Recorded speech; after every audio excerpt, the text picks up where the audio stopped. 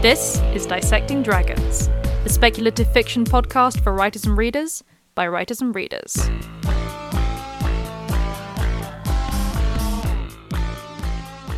Hello and welcome to Dissecting Dragons, the speculative fiction podcast for writers and readers by writers and readers. I'm Madeline Vaughan. And I'm Jules Ironside. This week, Mean Girls and Internet Trolls, Positive Body Representation in Speculative Fiction, Part 2. Yes, you heard it from here. We got so excited. We had to split this episode into two parts.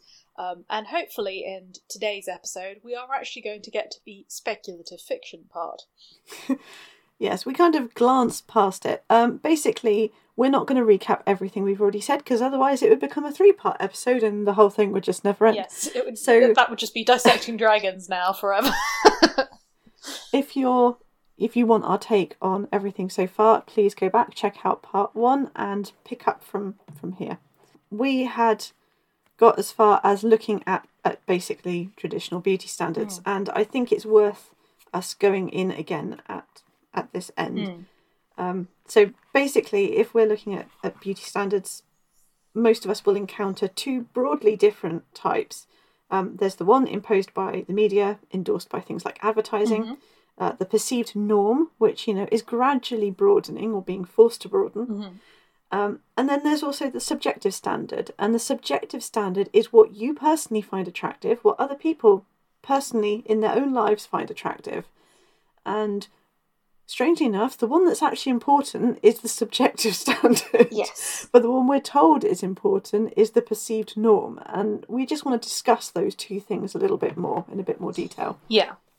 So it's one of those weird things, because in some respects, the perceived norm and the sort of the beauty standards which are shown on cinema are almost artistic, if that makes sense. We don't really consider them necessarily to be real constantly, even if they are meant to be put forward as the norm. Whereas subjective is, well, it's down to each individual person, and there will be any number of things which will affect your subjective taste. Of course, it would be foolish to say that constant advertising and, this sort of presence of what is of beauty standards is not going to have an effect on you. It will do, but it's not the only thing that has an effect on you. We know this simply because people find different things attractive. And definitely. That's that. I think it's also worth... I think this is something that most people kind of know intuitively, but I'd like to make it a very obvious point, and that is that when you have films and things, often the actors don't really look like they do in the films, as in they're perceived as being a broad canvas on which to create a character. Yeah. In the same way that the models and things used in advertising, the actors used in advertising, are also perceived as broad canvases. Catwalk models, the reason that they kind of get the job they do is to sell the clothes, to sell that designer. Yeah. So yes, you don't want someone who's going to distract from the clothing, which is, the clothing is actually the main point, not the models themselves. Yeah. But let's bear in mind that certainly with actors, let's take your average action star type or superhero type actor. They're very big now. They were never that big in the 90s. No. They were even less not that big. They were even less big in the 80s. In fact, some of them had a bit of a gut in the 80s as well. They were just kind of like, oh, you're a broad-shouldered man, you'll do. Yeah, it was actually... this is quite an interesting thing that I was learning about earlier on, which is that the whole bodybuilding thing, the whole rippling muscle thing, wasn't actually really seen as attractive for...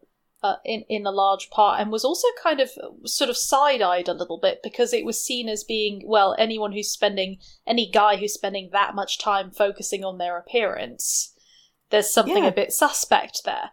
It's like, there's a bit of a peacock kind of thing going exactly. on. And it wasn't until you got people like Arnold Schwarzenegger appearing in films in the 80s and 90s that the trend began to shift. Yeah. And obviously people thought, we can make money by selling multi-gym passes and supplements and etc., etc. But, you know, even now, if you take Henry Cavill, who, let's admit, is very, very nice to look at, and his part in The Witcher, he's obviously really built himself up for that. Without personal trainers, very, very careful nutrition and dietary advice, without the makeup, without the wardrobe department. Even Henry Cavill, as lovely as he is to look at, does not look like The Witcher, okay? No. He doesn't even look like Henry Cavill before he's got his makeup on, kind of thing. Then I think another good one is Hugh Jackman as, you know, Wolverine. In order to kind of get that body, when he's filming, he subsides on, what is it, like steamed broccoli and kale, and they have to dehydrate themselves for certain shots when you see the abs, because you only see that muscle definition when you're quite dehydrated and starved. And it's absolutely the same for women. When you have women putting on a specific amount of muscle for a part, if they're playing action heroines, and, you know, it's very carefully done so that they don't bulk up too much, because that is the perceived beauty standard. So, for example, when we're going back to the original Tomb Raider film where Angelina Jolie clearly put on quite a lot of muscle for her body type for that film. But again, this isn't something that she particularly looks like. There was makeup.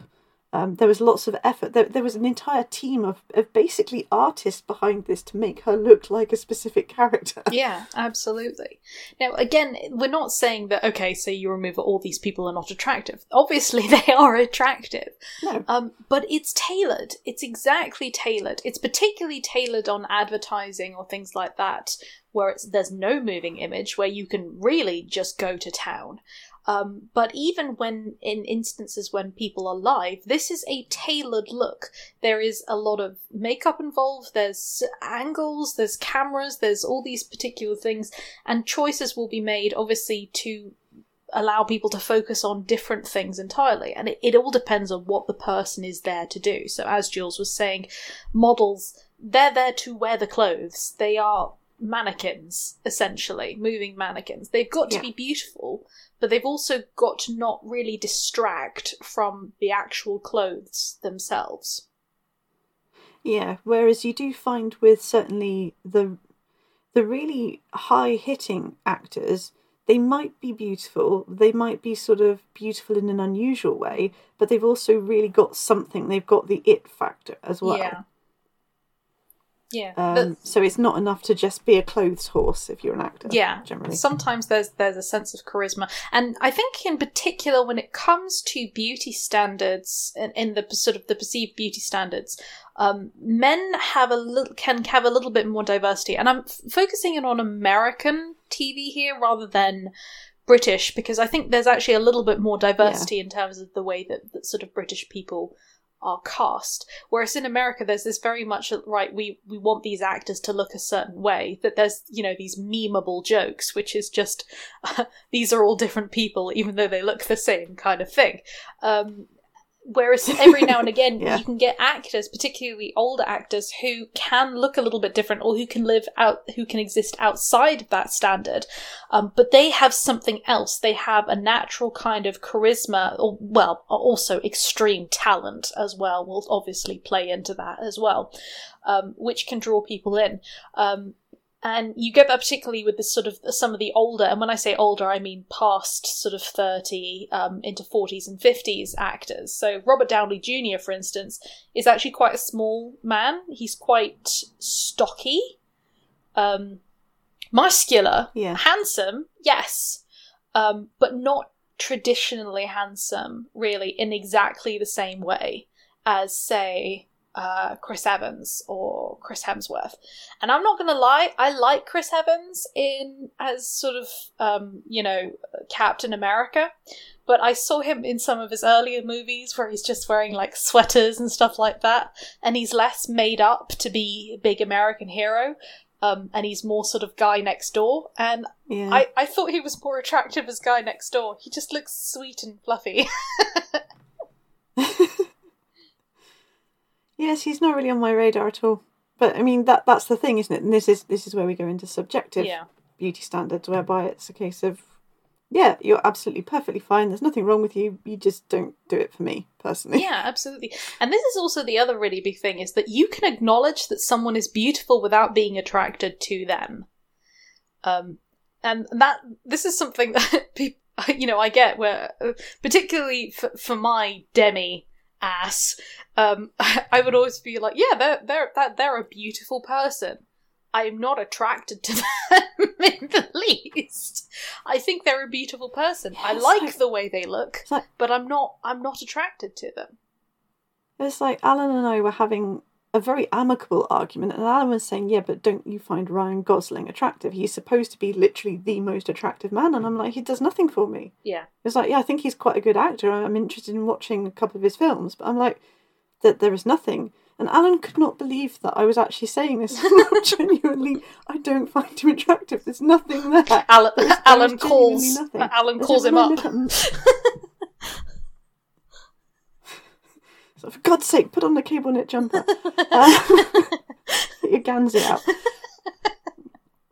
But even then, there's nothing. It's like Jason Momoa. I mean, loads of people are like really all about him, and aesthetically, yeah, I can see everything's in proportion, but I'm like, no, not doing it for me.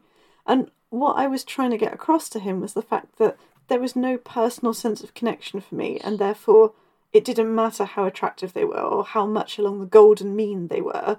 I was never going to be attracted to them because there was no personal sense of connection. Yeah, and I think that this is because there's several levels of sort of beauty and attraction. There's the beauty of, I think that's beautiful, and that can be about a person. It could also be about a sunset or a flower or something like that, where you're like, that looks beautiful. And I see lots of people. In fact, I find it very, very difficult in life to ever spot ugly people. I've never really met an ugly person before. It's like, do you do the thing where you kind of, you notice somebody's best attributes first anyway? Yeah, and then if they're a fairly decent person, then that's it. That's kind of the picture, because that's where I come in. It's just, if I look at a person, I'll just be like, yeah, to be honest, I've never seen... it's not that I think everybody's beautiful, but I've never seen someone and thought, God, what an ugly person, based on the way that they look. But based on the way they act, yes. So, yeah, and this is not me going, oh, aren't I good? No, it's not that at all. It's just I just don't really see... I don't really remember seeing anyone who was truly ugly. Just because, but at the same time, that doesn't mean I'm attracted to everybody. I can also turn around and say, wow, what a beautiful person. I'm not attracted to them. I can turn around and also say that I'm attracted to someone because of the way that they are.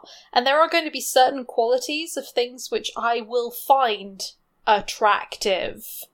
So certain things which I see and I go, okay, that draws my attention. I like that. That doesn't necessarily mean I'm going to be attracted to the person, but I'm attracted to certain qualities. So, for example, Jules is attracted to cable knit sweaters. She sees a cable knit sweater, she's attracted. She's not necessarily going to love the person who's wearing the cable knit sweater, but it's got her attention.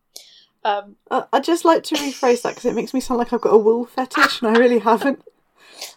Basically, the cable knit sweater, not many people know this, but the cable knit sweater is like the +10 armour of attractiveness. So if you put one on, if you're a bloke, that is, it doesn't seem to work for women, but for men, if you put one on, then you will become like 10 points more attractive than you were before you had the jumper on. I don't know why, this is just how my brain works. Yeah, absolutely. So yeah, I talk about Chris Evans. I think Chris Evans is beautiful. I'm not attracted to Chris Evans, I should say. I think he's a beautiful person. I tended to think he looked more beautiful when he's kind of in those soft roles. But I think he's an excellent actor as well, and seems to be a genuinely nice person. So that's all kudos to him. He seems to be like he's an attractive person, but I'm not attracted to him. Whereas there are very particular things which I will see, which are, and I've recognised them, they're very particular things. I like long hair in guys. I like deep set features. I like anything that looks sort of vaguely like someone was, a Viking in a past life. I'm like, bold features, I'm there. Yeah, I mean, there are definite physical attributes that, attract you. Yeah. But again, that doesn't mean that I'm attracted to the person who has them. I just like certain attributes. No, and same here. I think it's almost difficult for us to breach this part of the topic because we're both very demi in our in our attractive level. Yeah. It's difficult for us to sort of hit the more allosexual end of the spectrum, where someone can look at someone, know nothing about them, and just think, yeah, that's it. I'd like to hit that kind of thing. Yeah. That was a very crass way of putting it, but, genuinely having that instant sexual attraction kind of thing, because that just doesn't exist for me unless I know somebody. Yeah, no. A little bit. And yeah, I'm the same, so... but I still don't really completely understand how it works, but I do know that it exists. So yeah, there's going to be different levels of attraction, and there will be certain things, again, which subjectively work for you, where you see something and you're like, yes, that is something that I am always going to be attracted to, or that is something which consistently catches my eye. Yeah, I have to say the sort of Richard Armitage thing. Yeah. I mean, that's a very specific example, but, fairly tall, dark hair, quite sort of hawkish features. Yeah, it's the hawkish features. That's what I like. Yeah. The Slavic is the wrong word, but it's the deep set, it's the brow, the severe brow, and the yeah. I like it. You like it. I like it. I'm always attracted. This is going to sound very weird when I say this, but I'm always attracted to eyes as well. Yes. If someone has shallow eyes, then I'm not there. I don't know. I'm not explaining myself very well, but I kind of like brown eyes as well, which I appreciate is not very fashionable, but I really like dark brown eyes. Yeah. That's nice. And it's, again, different set of things for women as well. Mm. I quite like a tall, curvy girl, or I like a fairly athletic girl.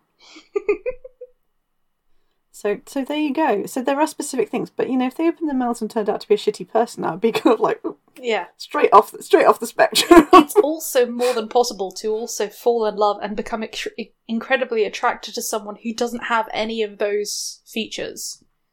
Yeah, absolutely. It's kind of like, wow, you hit none of the little things on my list, but it doesn't matter. Yeah, at all. And you hit none of the things that I'm usually attracted to, but I'm attracted to you. This whole package is just doing it for me. Big tick. Yeah, it's the whole I like the wine, not the bottle thing, isn't it? Exactly. Yeah, absolutely. Though, the bottle might be the first thing that sort of catches your eye. Yeah, that's a really good analogy for it. So yeah. It's subjective, and this is something actually that is really, really important when it comes to the body positivity movement, because you cannot make someone find somebody else attractive if they're not attracted to that body type. You can't force them to become You can't force them to.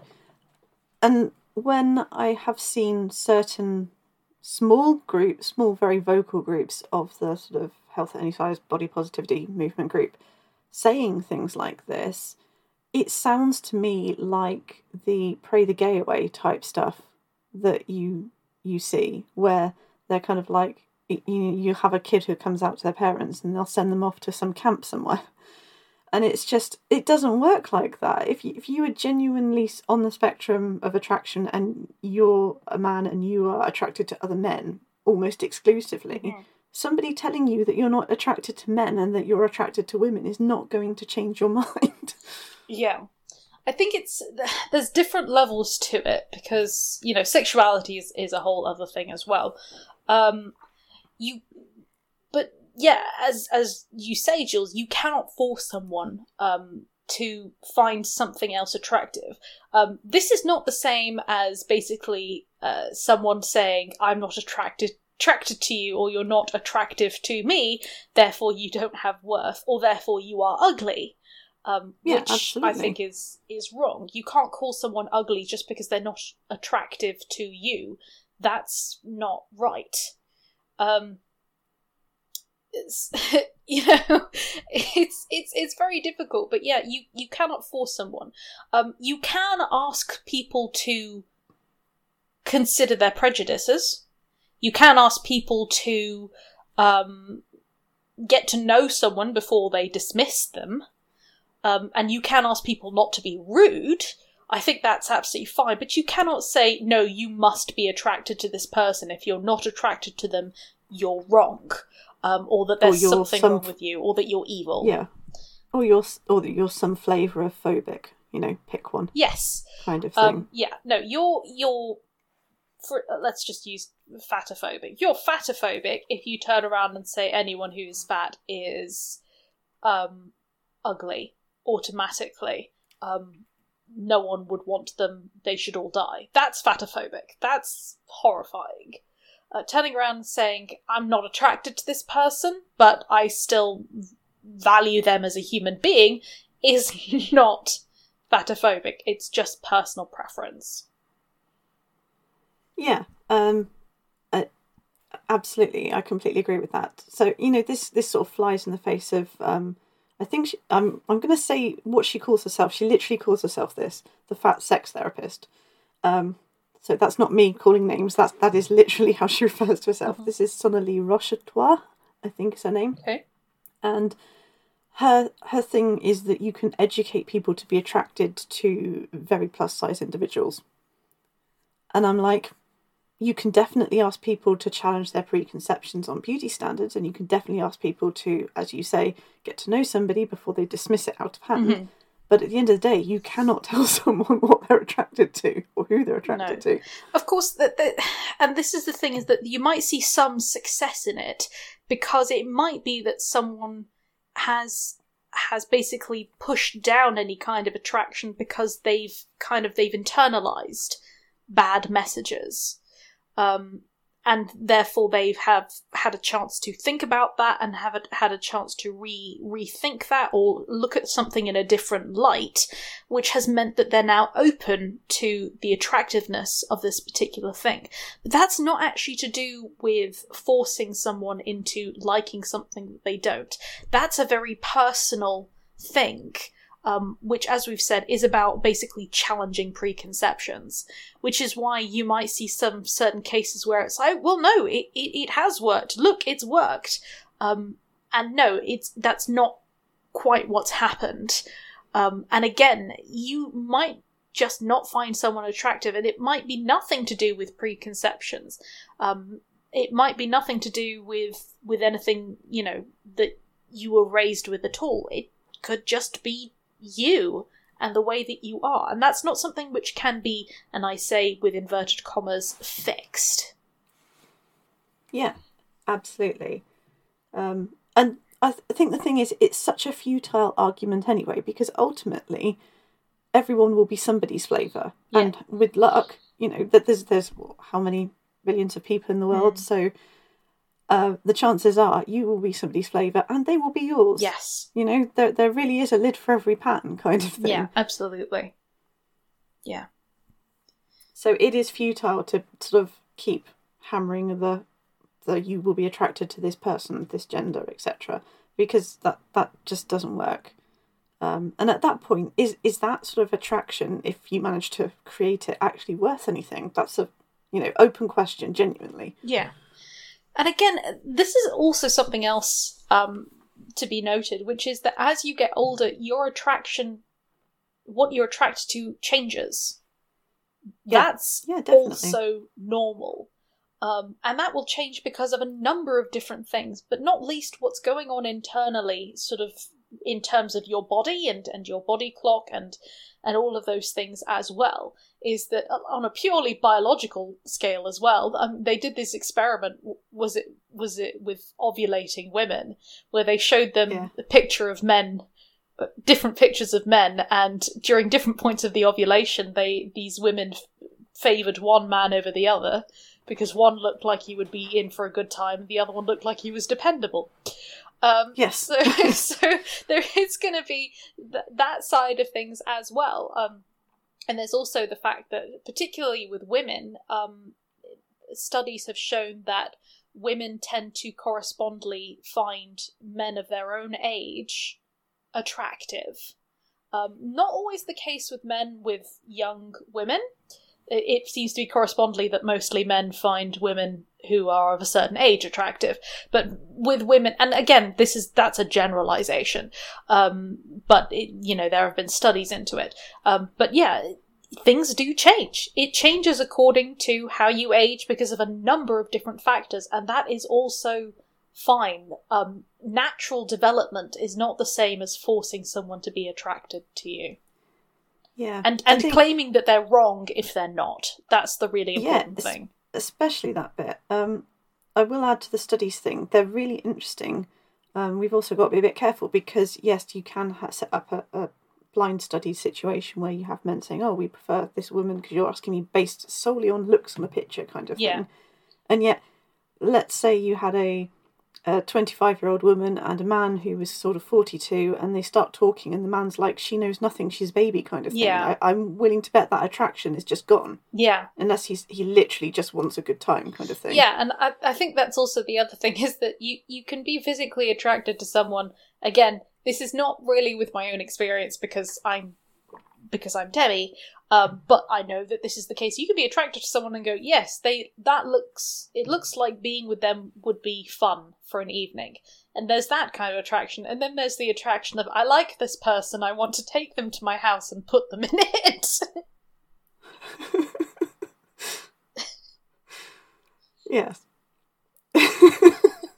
I've brought you to my home. Here's some tea. Sit down. Shall introduce you to my dog. It's a different type of attraction. You fit very well into this aspect of my life kind of thing. It's not necessarily the relationship section, but... So, yeah. So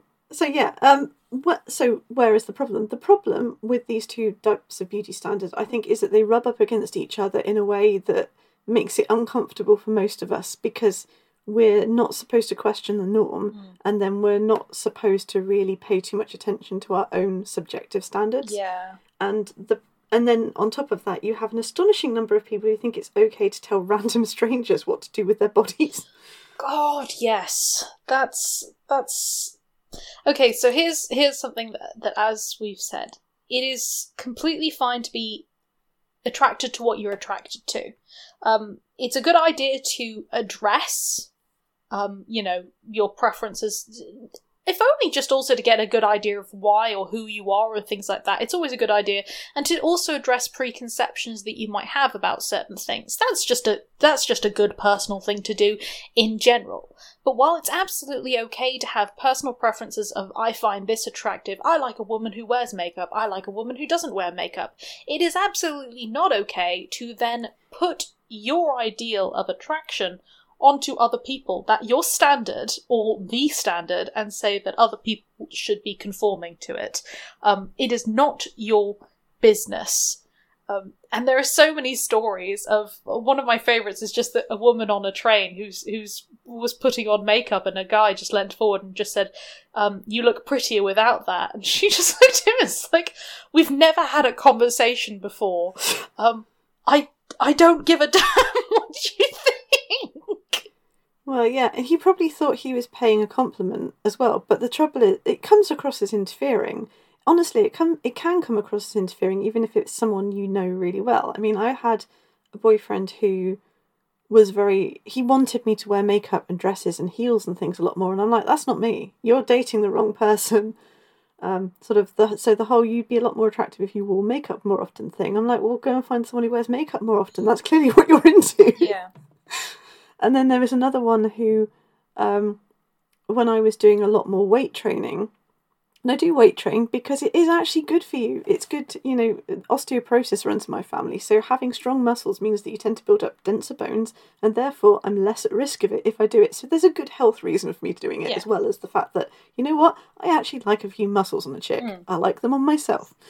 And I was sort of doing weight training, and it got to the point where he looked at me and said, okay, your arms are starting to look really muscular. And I'm like, thanks. And he's like, no, I don't want you to keep going in this direction because I'm not attracted to that on a woman.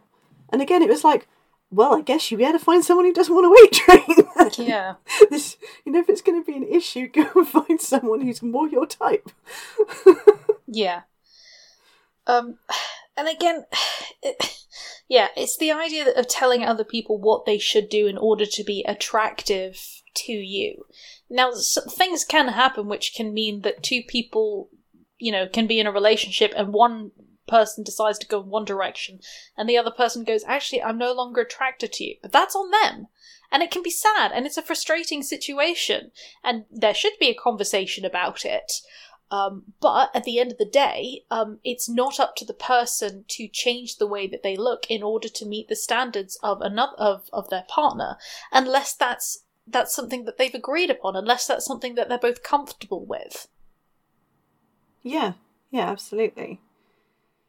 So, and we've barely touched on this, and we won't go into it in too much detail, but, the number of people, I've not even touched the internet side of this yet, but the number of people who come up to me, both male and female, I'd like to point out, mostly female, who think it's perfectly okay to come up to me and ask when I'm going to have children, for example. Again, that's another really personal thing that someone does with their body. I'm not going to. Oh, but you'd make a lovely mother. Yes, but I don't want to do it.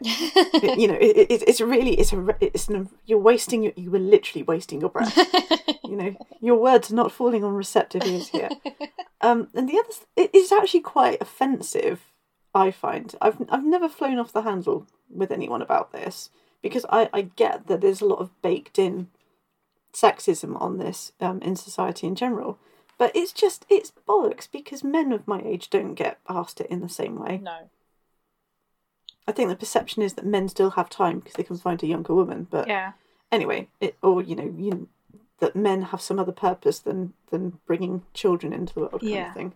And it is also worth pointing out that the flip side of this, when we're talking about sort of things which happen to women, things do happen to men, like the idea of it's like, well, you should bulk up a little bit, or maybe hopefully he'll be big and strong, or you need to sort of get a bit taller, or you need to lose a beard, or actually you need to go out with more girls and sleep with more people because women like a man who's experienced. Yeah, I've literally heard someone saying that to a bloke, and I'm like, leave the poor bugger alone. Yeah. Maybe he doesn't want to. There's also things like male pattern baldness or things like that as well. Yeah. I feel really sorry for people who start to go bald while they're quite young, because it's just seen as this kind of this failing. And I'm like, no, it's to do entirely with the amount of chemicals in your body. It's genetic. You inherit it from one of your mother's X chromosomes, and it really, really sucks. Yeah, but it's just, I don't understand the kind of you have to do this or that or the other. It's just up to the person. It's up to what they feel comfortable with doing. Whether that's shaving it, whether that's wearing a wig or a toupee, or whether that's just wearing it as it falls, anyway. It's like, I'm. This is no offense to people who like tattoos and have lots and lots of tattoos. Personally, they're not an immediate attractor for me, but I would never ever think it's okay to go to someone who's proudly showing off their latest tattoo on the internet and say, that looks really ugly, I don't know why you do these sort of things. That would be such a weird thing to do. So yeah, it's also it's this thing as well, which is that, like, I personally I will probably never ever get a tattoo, not least because I'm incredibly indecisive, and that I just wouldn't trust myself to pick something that I will then continue to enjoy for the rest of my life. But I know a lot of people who do have tattoos who they're very meaningful, and of course there's also there's cultural tattoos as well, which have deep cultural significance. Would I want to have tattoos on my own body? No, I wouldn't think it would look attractive on me. That doesn't mean that I get to turn around and say to other people, you should get rid of it, or you should cover those, or that's not attractive. Even if I'm personally not attracted to a tattoo of any particular kind, that doesn't mean that person has to change for me. And on the flip side of that, and this is something I have seen, is people pressuring others to get tattoos. And you see it on a kind of a teasing level. It's like, oh, you should get your ears pierced. You should dye your hair. You should get a tattoo. Oh, you look really cool with a tattoo there. Even if it's positive, I also kind of feel like it's one thing to say, oh yeah, that would look cool. It's another thing to kind of put people and say, well, that's attractive. That's what people find attractive. That's what people within this community find attractive. Therefore, you should be doing it. Do what's comfortable for you. Yeah, definitely. If you stop and think about it, telling someone else what they can do with their body is a really, really weird, bizarre thing to do. So if you ever feel the inclination to do that, obviously just pull yourself up short and walk away. Yeah. Okay, so we were going to tie this a little bit more to speculative fiction this time. Yes. Because we sort of grazed over that last time. So I've got a few potential examples of things in speculative fiction and less speculative fiction here. Mm-hmm. And, I think Madeline's probably going to laugh at me for the first one. But we're just going to do a few examples and just say, how this sort of challenges even a very, very small norm. Yes. Okay, so one for me, or one that always struck me at the time for me was it's the Australian sci-fi epic Farscape, mm-hmm. which I think has about 5 seasons, and it had some very clever ideas in terms of the show. I think it's probably a little bit dated now because they went down the route of using puppets for some of the aliens. And that doesn't always age very well, but it is an interesting look at how things are done. And I loved the character of Erin Sung in that because she was a peacekeeper and she was without doubt the most badass person on screen at any one time. And you had Michael Crichton, who was a guy from Earth who accidentally kind of went through a wormhole because it turns out their wormhole technology worked. Mm-hmm. Oops, now I'm in the wrong part of the universe. And he wasn't exactly like a physical slouch or anything, but, she could literally pick him up with one hand. It was played by Claudia Black. I think Claudia Black is gorgeous because she's really got something. She's got a lot of intelligence. It shows in her eyes, it shows in her face and how she holds herself. She's got a really interesting voice. She's also quite tall. She's got this lovely mane of very dark hair, or she did back then. But you look at her and she is not conventionally attractive. She has quite a beaky nose, for example.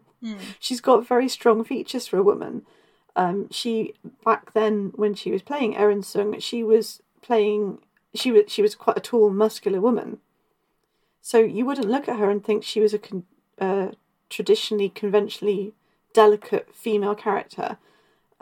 She was playing someone who had been basically a shock tactic soldier, and she looked like she played that as well. And I mean, she's got abs. She's seriously got abs, yeah. And, she just looks amazing in that role. She's looked amazing in every role that she's played. In my opinion, my humble opinion, slight crusher.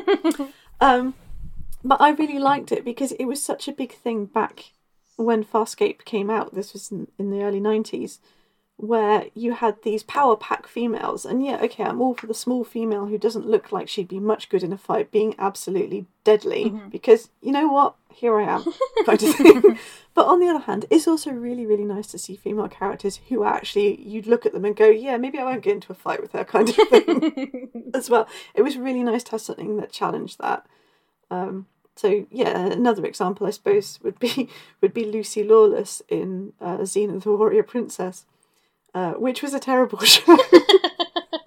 And yet, but had some good moments, and it was nice seeing Lucy Lawless, who is what we would have called then a classically curvy female character, as in broad shoulders, relatively small waist, broad hips, relatively well built kind of thing. Yeah, absolutely.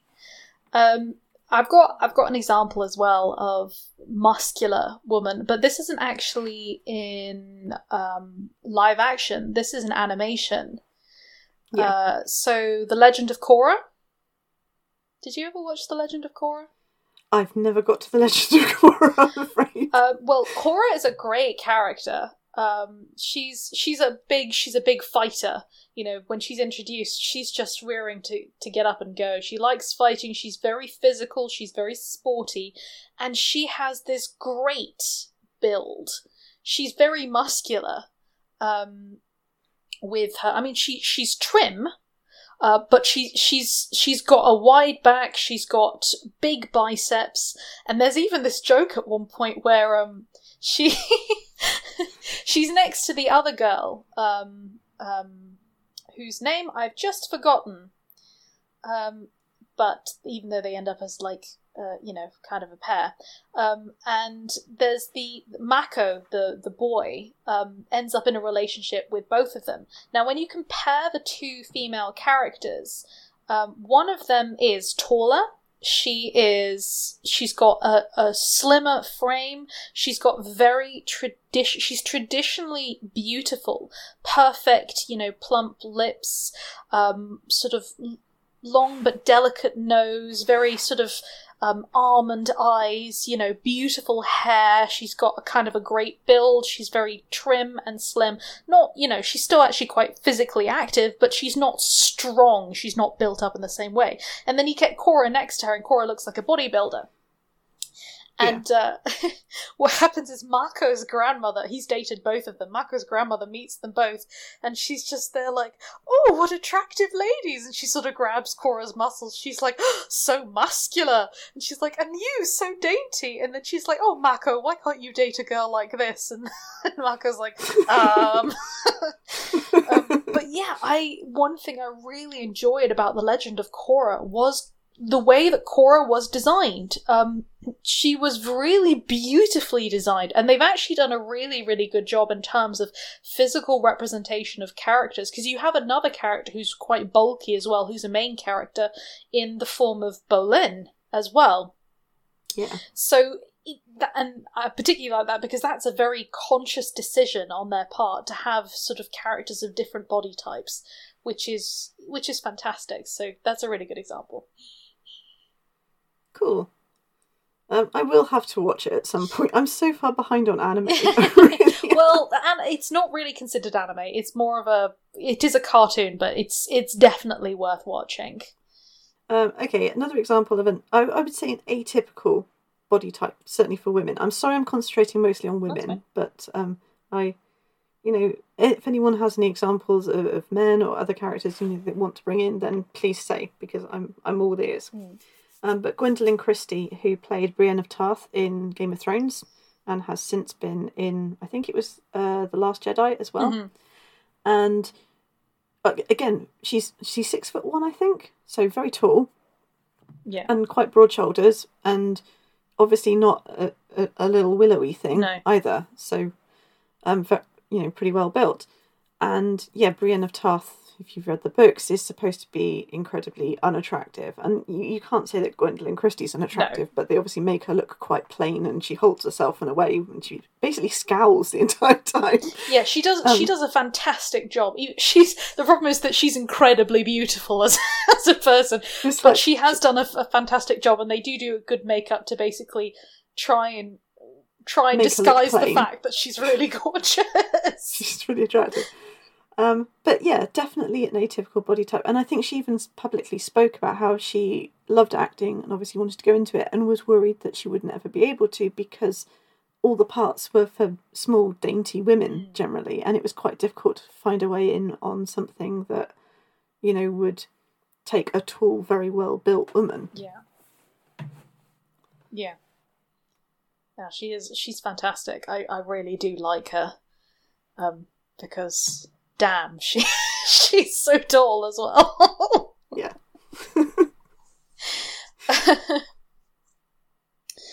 Okay, so moving on, we have mentioned The Witcher already in the last episode, but there is some interesting casting in The Witcher as well. Yeah, definitely. I'm going to let you talk about Jaskier. I think you're the best person to talk about Jaskier. So Joey Batey, who plays Jaskier, is Well, he's cheeky adorable, isn't he? He's cheeky adorable. He's got a very soft face, doesn't he? Yeah, he is, and he's not. He's quite small. I mean, I think sort of probably just below average height for a man. No, actually, I'm not sure he is. Really, was that clever filming? I think it's clever. I think it's clever filming because I'm actually pretty sure he's almost the same height as he's just a little bit shorter than Henry Cavill.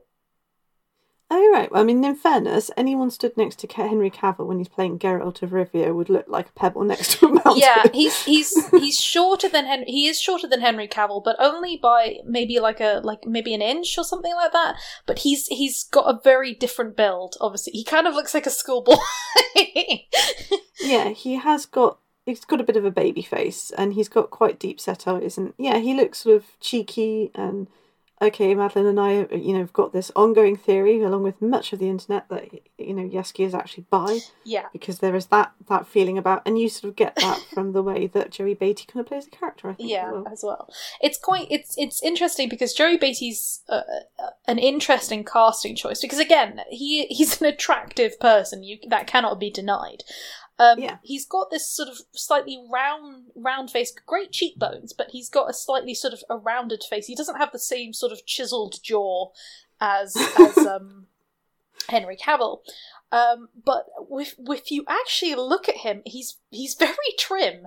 He's got sort of quite narrow shoulders and stuff like that. He's not he's actually quite small. But he's got kind of a deceptive look. A bit more of a dancer's build, almost. Yeah, absolutely. And also depending on kind of different things, at certain times, he seems to have a slightly more of a chiseled kind of look with his jaw. But that'll again be down to sort of makeup and certain things like that. It's also quite funny because I've seen him in some other things where he's got a beard and long hair as well, and it completely transforms his face. Yeah. But yeah, he's an interesting casting choice for Dandelion or for Jaskier in a lot of ways, because he doesn't look typically like you would expect Dandelion or Jaskier to look like, and that has also reflected the way that he's played, because rather than being this massive player, and Joey Batey has described Jaskier as being more of like a puppy that just happens to fall in love with whoever's closest. Yeah, that's fair. There's also Jodie May in The Witcher as well, who plays Queen Calanthe.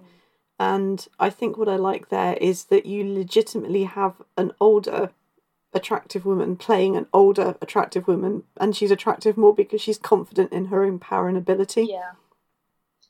It's amazing though because in The Witcher what they've tried to do with a lot of characters is they've got a lot of very attractive actors and stuff like that, and then they're like, and now make them look scary, cover them in muck. yeah, it is very like that. And you can't deny that like 90% of all the people in The Witcher are like completely beautiful. Yeah. Because they are. They are, but there's a lot of actually The Witcher is very good because there's a lot of non-standard beauty definitely. Within The Witcher, which is fantastic. You also get I cannot remember her name, but the head witch who sort of teaches Yes. Yes, I can't remember her name now. She was in Ripper Street as well. She's a fantastic actress, very beautiful, but not a standard kind of beauty. She's kind of almost got a bit of a mousy look to her as well, and that's actually something that I really like about The Witcher is that you have a lot of people with very different facial types, body types, all mixed in together, and they're all beautiful, but they're all covered in muck and they're all having a terrible time. Yeah, definitely. I will briefly mention RJ Mitty. Is it Mitty or Mitt? I'm not sure. I'm very sorry if I've mispronounced that. But he played Walter White Jr. in Breaking Bad. Yes. And he's again very, very cute, clearly a good looking kid, a young man now, no doubt. Mm-hmm. Sorry, that's me showing my age. But he actually has cerebral palsy, and he was playing a character with cerebral palsy. Yes. Yeah, no, I thought that was actually very good casting. Not least because he created something which was very real, because obviously it was real, and also fantastic because he was a really, really excellent actor. I say he was, like he isn't still. He is a very, very excellent actor. And so actually this is something also that's come to my attention recently. Do you know about that new Shire film, Music? No, can't say I do. Okay, so Shire has fallen under a lot of criticism because essentially she created a story which was all about an autistic girl who's non-verbal, and who basically kind of sees, everything. It's a musical, so everything's sort of happening in her head and around her, and she's fallen under a lot of criticism because, first of all, she perpetuates some very incorrect ideas, but also she didn't hire an autistic actor or really have any kind of proper members of autistic people within the team. And, when people actually looked at the way that, for instance, this actress, who, again, I'm not pointing at the actress, who's just a young person, but the way that the actress kind of also showed autism tics and stuff like that, was a lot of people felt that it wasn't done accurately or sensitively, and that there was one person who spoke actually about the fact that it all seemed to be in order to create a certain kind of dancing, which Shire particularly uses a lot of this particular sort of type of dancing, this, slightly disjointed movements in her music videos, and she basically seemed to be creating this dancing which was all around what was supposed to be autistic tics. And it's interesting because in some ways it created this idea that, again, there was a correct way of appearing if you are autistic. There was a way which could be turned into art. There was a way which was almost a bit organised, etc. And she didn't actually. She said, "Oh, I originally tried to have an autistic actor, but they were too difficult to deal with, essentially, because they couldn't actually do a lot of the scenes and things like that, because actually a lot of it wasn't autistic friendly, like the colouring, the way that things work, the way that things have been sort of put forward. So yeah, it was about basically portraying autism and the physical attributes of autism, but without actually portraying autism at all. It was a fabrication of what it should be, which is why she's fallen under a lot of criticism because of it. Yeah. I mean, it's uncomfortable because it's such a huge spectrum with, different attributes affecting different people or presenting in different ways, isn't it? And I wouldn't pretend to be an expert on it at all. No. I'm just reporting what I've seen. I've not seen the movie. I have watched a few sort of autistic people who are professionals put forward their ideas, so that's where I'm getting this from. But yeah, it's something which is worth listening to. If people of a group of people turn around and say you're not representing us physically correctly, you should pay attention to that. Yeah, definitely. Especially if you've decided to make it your unique selling point. Yes, absolutely. If it's like, this is a story about autism, you should probably actually portray autism then, and not something which sort of looks like a caricature of autism. Yeah, definitely. Just a brief mention of Star Trek. In general, Star Trek has been trying very hard to be inclusive, I think, since year dot, since the very beginning, since the original series, and generally it's kind of improved a little with each series, even if you have got able-bodied actors in, which, you know, is often the case. Yeah. But we are, you know, we're going back to the 90s and late 80s, thinking about it. The 60s even.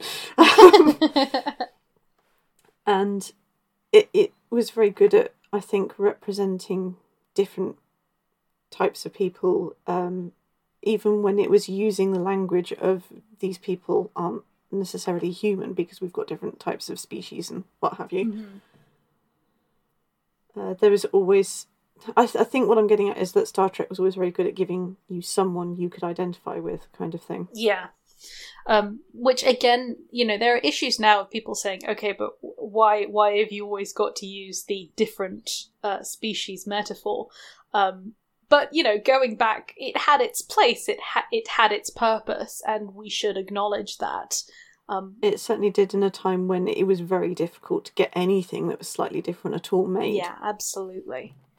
And yeah, it presented new ideas, which was very good. And I think Star Trek Next Generation actually as well did a lot of thing about turning around saying, actually, disability isn't just something which is to be fixed. It is something which provides different perspective, opportunity, and creates different things, which they did a lot of with Geordi, who obviously went through a lot, and he didn't always enjoy his disability. You know, I'm not saying he turned around and was like, well, but he said, I am who I am today because of it, and I'm comfortable with it, even though it did bring him pain. He ultimately didn't feel, you know, he felt like well, there's the whole storyline where he goes to a colony and they say, oh, well, you would have never been born blind, because if you were blind you wouldn't have been born, or something like that. And he was like, okay. Yeah. Thanks. Great. That was cheerful. Yeah, definitely.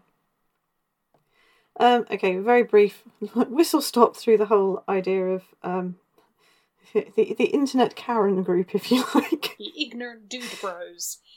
Ignorant dude bros. Yeah.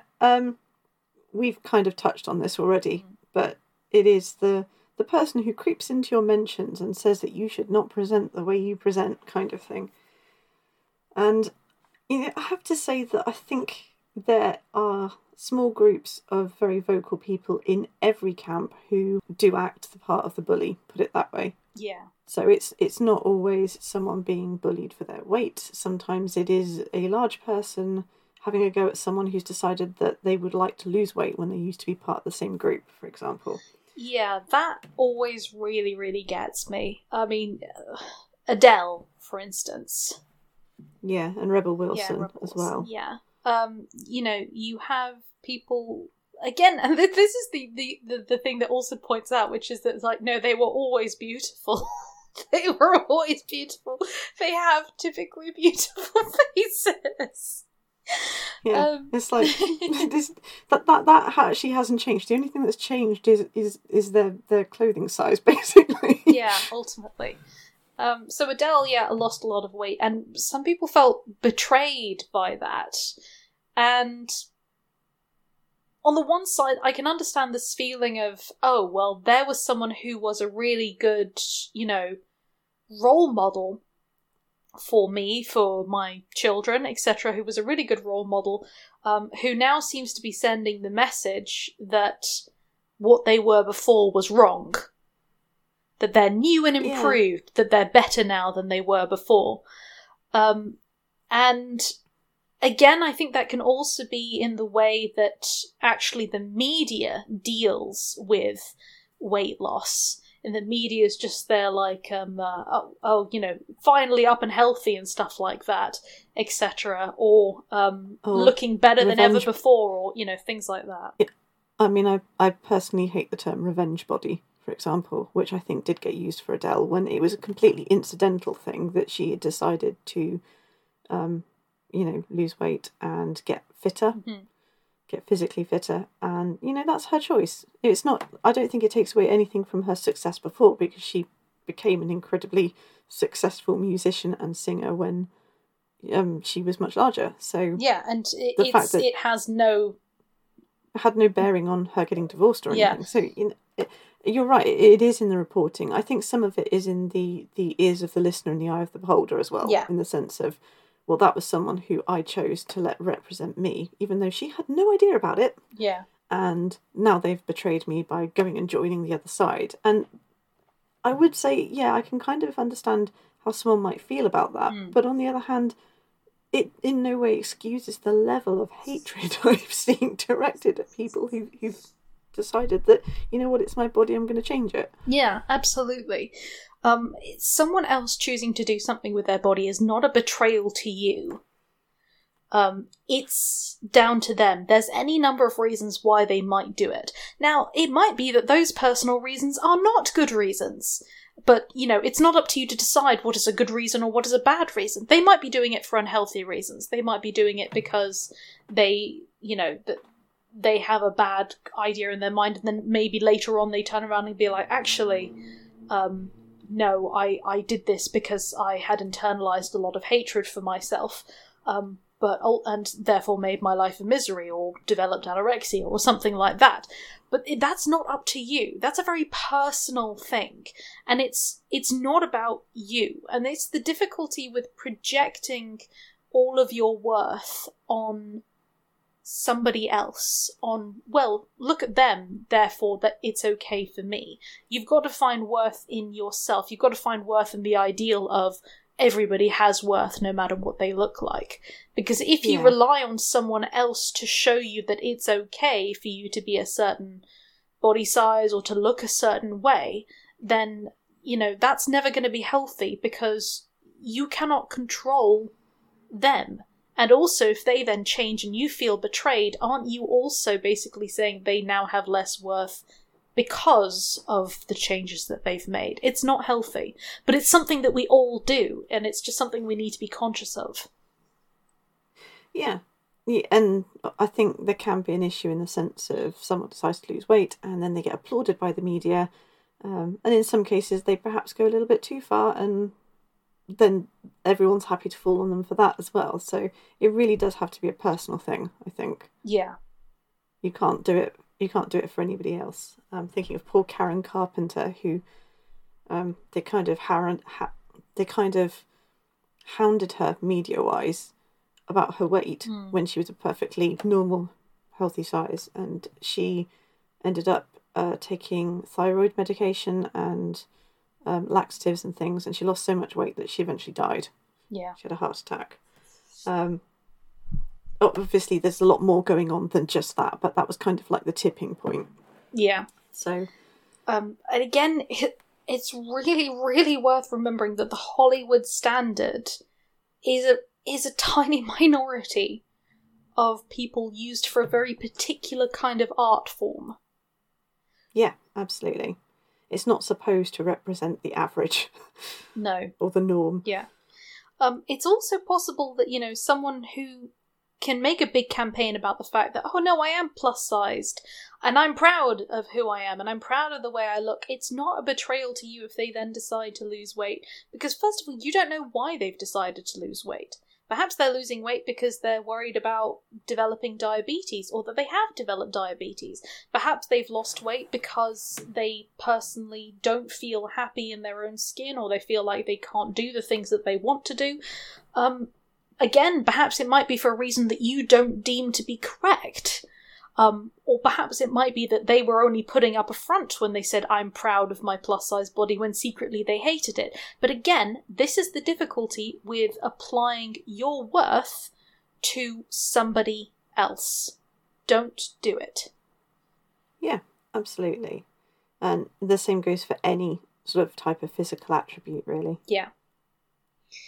So I think the other thing is then women who are muscular, and this also kind of goes on the other side, which is men who decide to be quite, and I say in inverted commas, effeminate. But particularly women who are muscular get a lot of shit from both men and women for being unfeminine. And again, this is something that both Jules and I have had to deal with. Yeah, from both men and women. Yes. Kind of like, you'd look so much better if you stopped working your arms like that, or conversely, well, that's a very boy thing to do. Aren't you worried about someone's going to think you're butch? I'm like, Yeah. No, not with my height and build.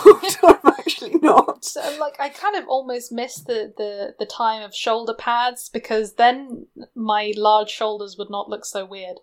Right now, I have extreme difficulty. This is going to sound like a boast. It's not. It's a genuine problem that I had, particularly sort of in school, which was that I couldn't wear any shirts because the shirt would fit me fine, but the sleeves, I couldn't get my arms through the sleeves. The shoulders were too small and the biceps were too small, and I was like, if I try and move my arms, I'm gonna rip this shirt and there's nothing I can do about it.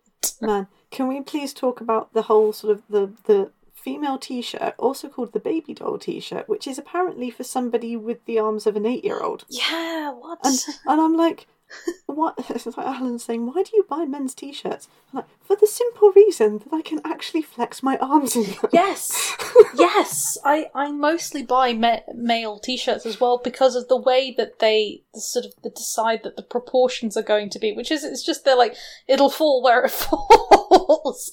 You get wider shoulders as well, which is nice. You get the biceps. Why do you get these stupid little capped sleeves as well? It's kind of like, why are women not entitled to an entire sleeve on a t-shirt? What's going on? What's with that? Only small sleeve, no arm coverage. And I get it, but it's, yeah, and a lot of the other problem is that you get a lot of female clothes in particular which are built for a certain body type.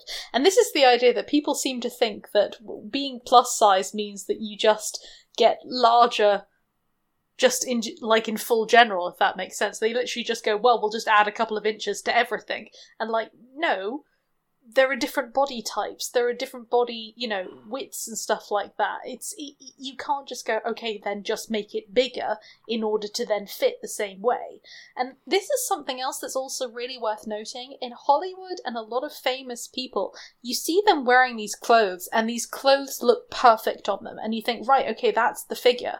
No. The clothes look perfect on them because they're clothes they've bought which have then been tailored to fit their size. So they look great. They look great, yeah, regardless absolutely. Of whether they're plus-sized or not. They look great because the clothes literally have been tailored to fit them. If you go into a supermarket, you go to a shop and you're plus-sized and you try and buy a certain type of, shirt or something like that, it's not going to fit you particularly well, particularly as you kind of get into the plus-sized areas, because it's not tailored for you, and everybody has different body types. And so it's just very, very difficult. So, yeah, the women in particular being pushed about sort of being too muscular. Oh, don't do that. Or women should only be doing this type of exercise or things like that, because otherwise you'll develop muscles in this particular area. Yeah, I mean, two things. One of my ongoing struggles, but certainly as a teenager and a relatively young adult, was finding trousers that would fit me around the waist and not be massively too big and would still manage to fit over my heavily muscled thighs. For some reason, my thighs are kind of like, oh, right, you want to lay on muscle? We'll put it there then. It's like, how about we go for some on the upper body? No, we're not doing that. Okay, we're mostly going to focus it there then.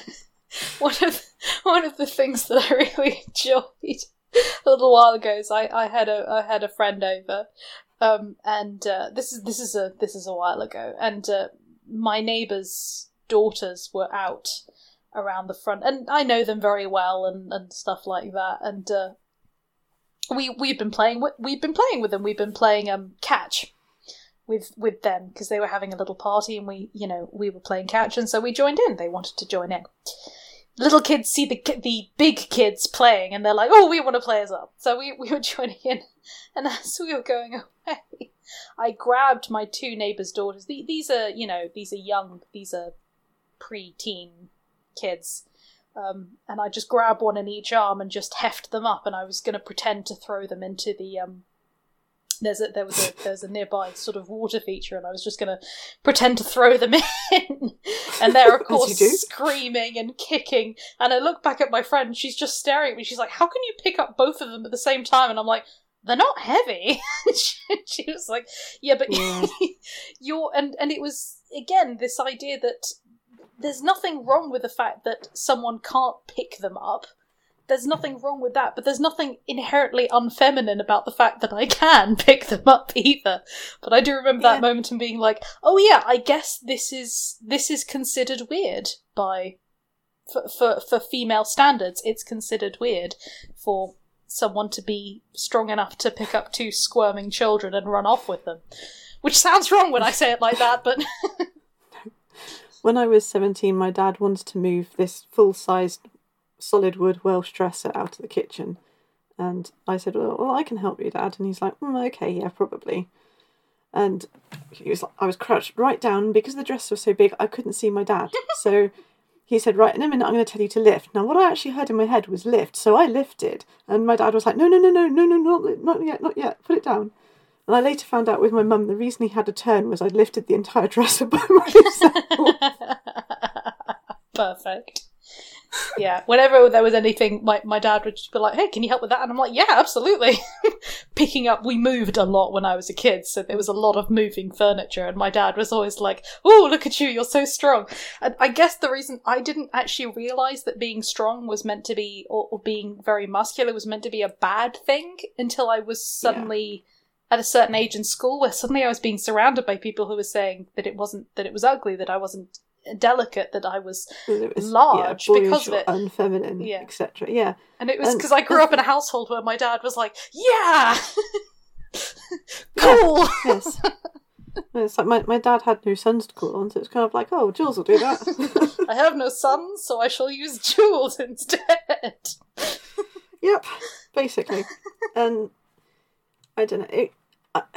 I think the thing that gets me is the idea that you were supposed to be, soft and delicate, and that some bloke will come and this happens so many times. Some bloke will say, oh, well, I like my women soft and supple and feminine. I'm like, then go elsewhere. And also, I don't know you. You're a random person on the internet. I didn't ask your opinion. I do not exist to please you. Buzz off, Yes. And again, we're talking mostly about women here, but this applies to all genders. There's no standard. If you're, for instance, I know a lot of people who are non-binary and who feel like, oh, well, I guess that means I have to cut my hair, or I guess that means that I've got to look a certain way, or that I have to wear a binder, or things like that. And like, no, do what you want to do. Your value doesn't exist to conform, you don't exist to conform to other people's ideals. Yeah, to hell with what anyone else thinks. Yes. And if someone tells you to change, tell them to change. This joke was just, they're like, you should smile more. You should smile more. Okay, but like, I want you to shave like a stripe down your hair. What? I'm not going to do that. No? Then don't tell me to change something about myself. Off you go, Sonny Jim. Yeah, I get less of the smile, or, smile, it might never happen, but that used to be such a feature. It used to happen several times a week. And I think people have finally started pointing out to blokes that it is actually not appropriate to tell someone to smile just because you think that their gender means that they should be more physically pleasing to you. Yeah. But, oh God, the number of... if I had punched everybody who'd ever told me that, I would have hit a lot more people than I ever have. I've only... That actually sounds bad. I've only ever had one experience where a white van driver honked their horn and it was appropriate. This is the joke about white van drivers. Just seems to be the amount of times just you hear the most horrible, or see the most horrible things from people who aren't even trying anything, they're just being dicks. And it was just one day, it was summer, it had rained, so there were some puddles, but it was very hot, and I had decided, today I shall be a peasant girl from Provence, with my long flowing skirt and my blouse, and I shall skip into town. And so there I was literally skipping, and there was a large puddle, and I leapt gracefully over it. I literally did it like a dance. I was like, whoop! And the white van guy who was parked over honked his horn and applauded. And And I was like, yes, I will accept this.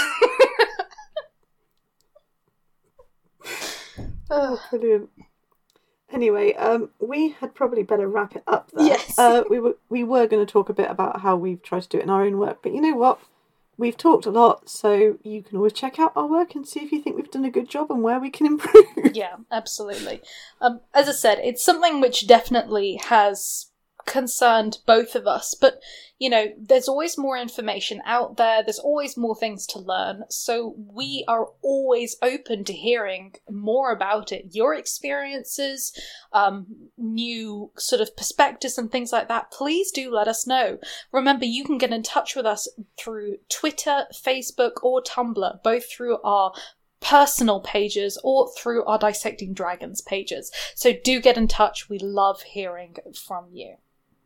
Yeah, and on that note, it's time for our Dissecting Dragons recommendation, and this week Madeline has one for us. Yes! So, this is a slightly bizarre one. She says. I'd expect nothing less from you.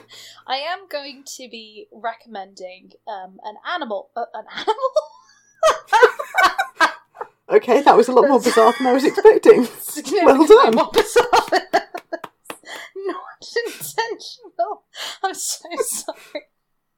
I meant to say I'm going to be recommending an anime called Horimiya, or sometimes it's called Hori-san to Miyamura-kun. Now this is it's a very interesting anime. It was originally, the original manga was written and illustrated by a person named Hiroki Adachi, and it was self-published on their website. This was around sort of 2007, and it sort of got picked up, and it's been made into a very beautiful anime, which is just several short sort of episodes. And it's actually, weirdly enough, it starts off, the premise is that you have these two characters.